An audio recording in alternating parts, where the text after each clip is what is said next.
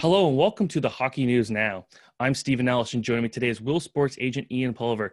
Ian, the NHL arbitration window is set to open on October 20th and will run until November 8th.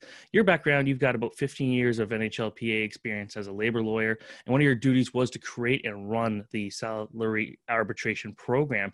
So kind of just going back to the start of salary arbitration, what purpose does it serve? Yeah, hey Steve, good morning and nice to speak to you again. Salary arbitration harkens a lot of memories back for me, dating back to 1990 when I first started with the NHL Players Association coming out of law school. One of my duties under Bob Goodnow was to head up the NHL marketplace for the players and the salary arbitration program. But before we get into salary arbitration, one of the biggest things that happened to players circa 89, 90 was in fact salary disclosure. Before that time, through the 70s and the 80s, the NHL players had no idea what each other were making. There was no salary disclosure in the NHL.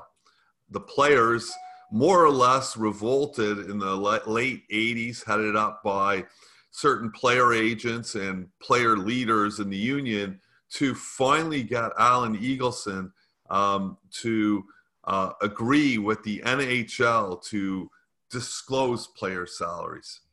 Once player salaries were disclosed, they had to have a mechanism that really worked to compare each other in their contract negotiations. And that's when more or less salary arbitration was born in a real way. You should know that there was salary arbitration in the 80s, but since there was no salary disclosure, it was almost impossible to find out exactly what a player's worth was in the arbitration setting. I know I'm long-winded, but the history on this is important. In 1990, once disclosure was made, the NHLPA started to put out books to all the players and the agents as to what the salaries were for everyone. The average salary back then came out to be about $270,000 in the early 90s. I don't even know if you were born back then. What was your birth year? Or you may not want to disclose. 96, and I'll say, yeah. Then just think of the contracts now. Like that just sounds scary. That's right. So, but you're gonna shake your head once we get to 2004, because not much has changed in the last 15 years with respect to the highest paid players. But let's get back to 1992 when the players went on strike. April 1992, one of the things that was on the table was to implement a real salary arbitration program that had rules, that had impartial arbitrators, that neither side knew. In the past, they had judges that used to sit and they were friends of the NHL and the NHLPA leaders. In 92, that all changed. And the landscape for players in the 90s dramatically changed because finally they had real numbers, real comparisons, and they were able to use the salary arbitration system to their benefit. And it proved to be a very useful tool to the players. So through the 90s, including the 94 lockout, the league owners wanted to get rid of the salary arbitration system because they knew that it was going to be a powerful tool. The other thing everybody should remember is that throughout the 90s, the unrestricted free agent year of age was 31. It wasn't 27. So players remained the property of one club from 18 to 31 throughout the 90s, unless you were a 10-year pro Group 5 unrestricted free agent. So that was a long time. So there were a lot of players under the salary arbitration system that took full advantage of it.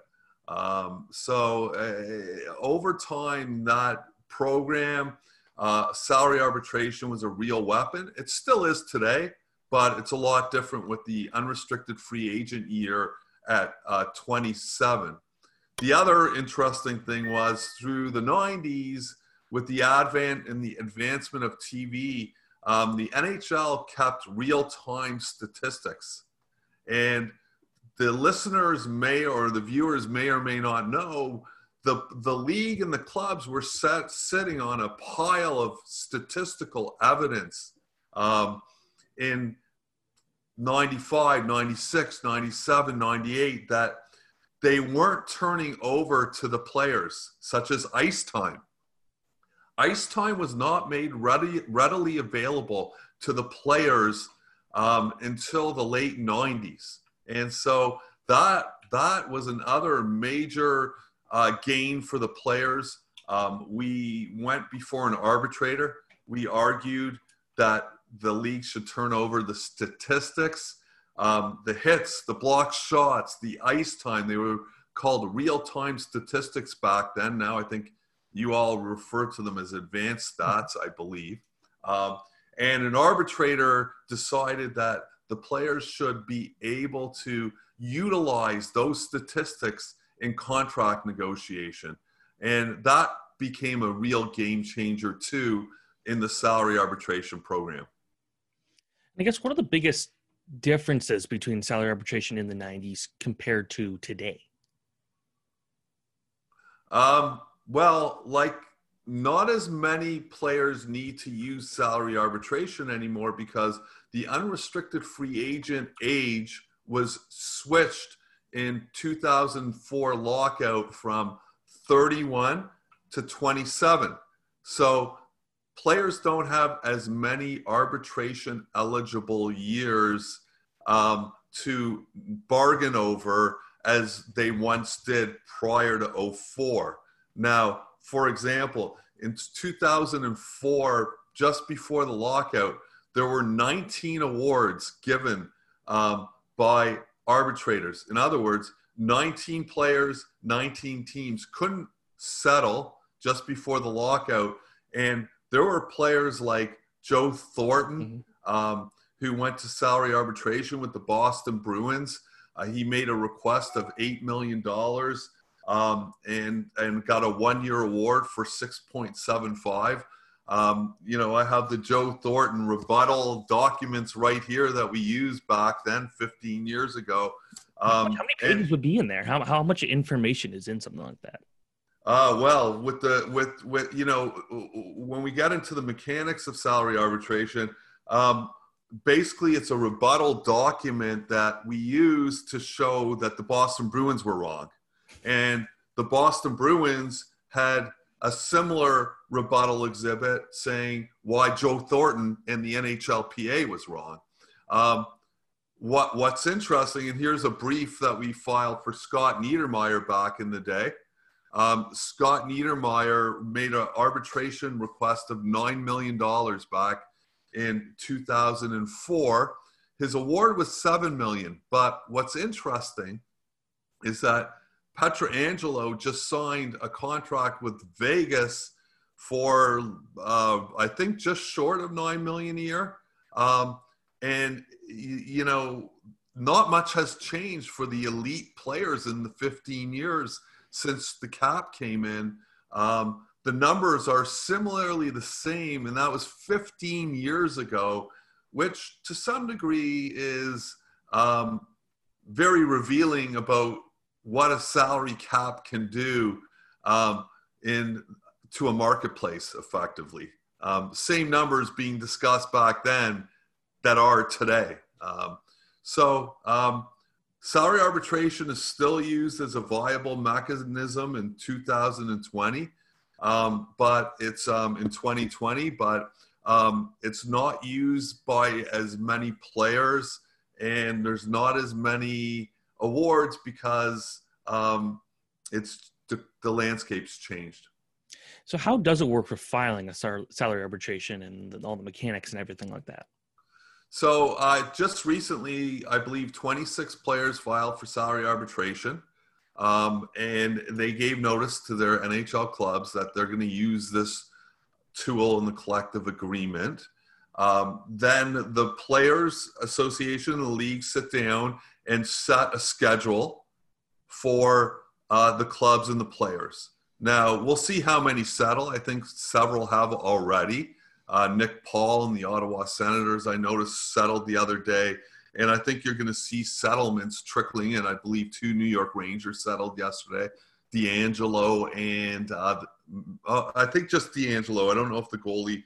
Yeah, the goalie did file for salary arbitration.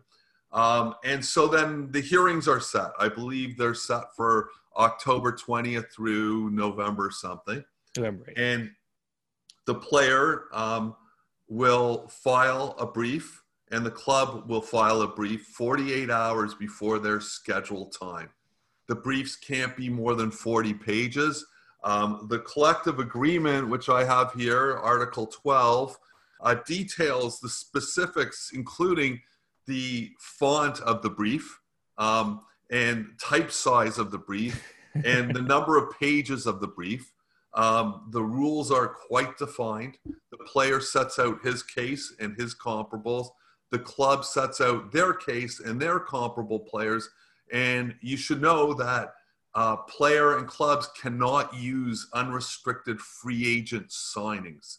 So there's specific rules in the collective agreement that say these are the types of players, comparable contracts. There's a comparable exhibit that the league and the Players Association put out and say, these are the only contracts you can utilize in salary arbitration if you file.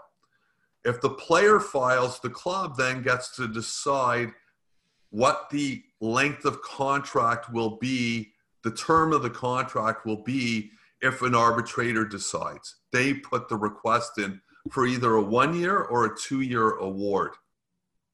Each side is allocated 90 minutes to present their direct case and rebuttal case.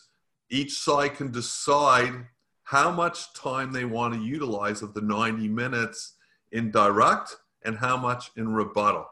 Usually, the case is made in rebuttal. By rebuttal, what do I mean? Each side has a certain time they decide to say why the other side is wrong. And that's where, the case is usually made for the player or the club. And so that's how the mechanics of the arbitration hearing works. There's an arbitrator from the National Academy of Arbitrators that sits. This year is going to be a little bit different, Steve, because I don't believe they're doing in-person hearings. So there's going to be Zoom technology or whatever technology they have, and it's going to be a little bit different than in the past, because usually everybody's in the room. Usually there's some shuttle diplomacy prior to these hearings that end up in a settlement. This year, no one's traveling to the hearings, so it's going to make for interesting fodder to see if there's more settlements or fewer settlements or what just happens.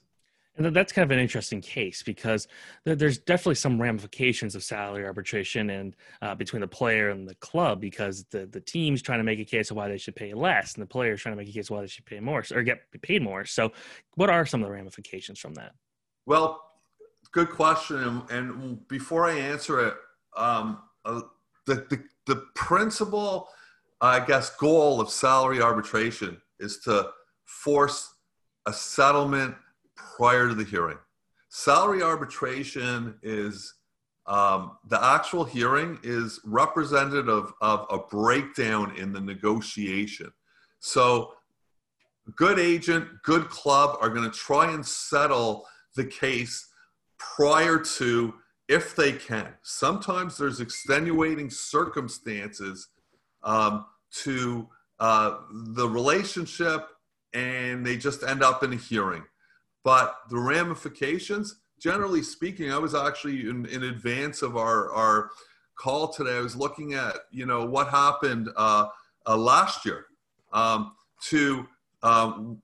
There were 6 awards in 2019.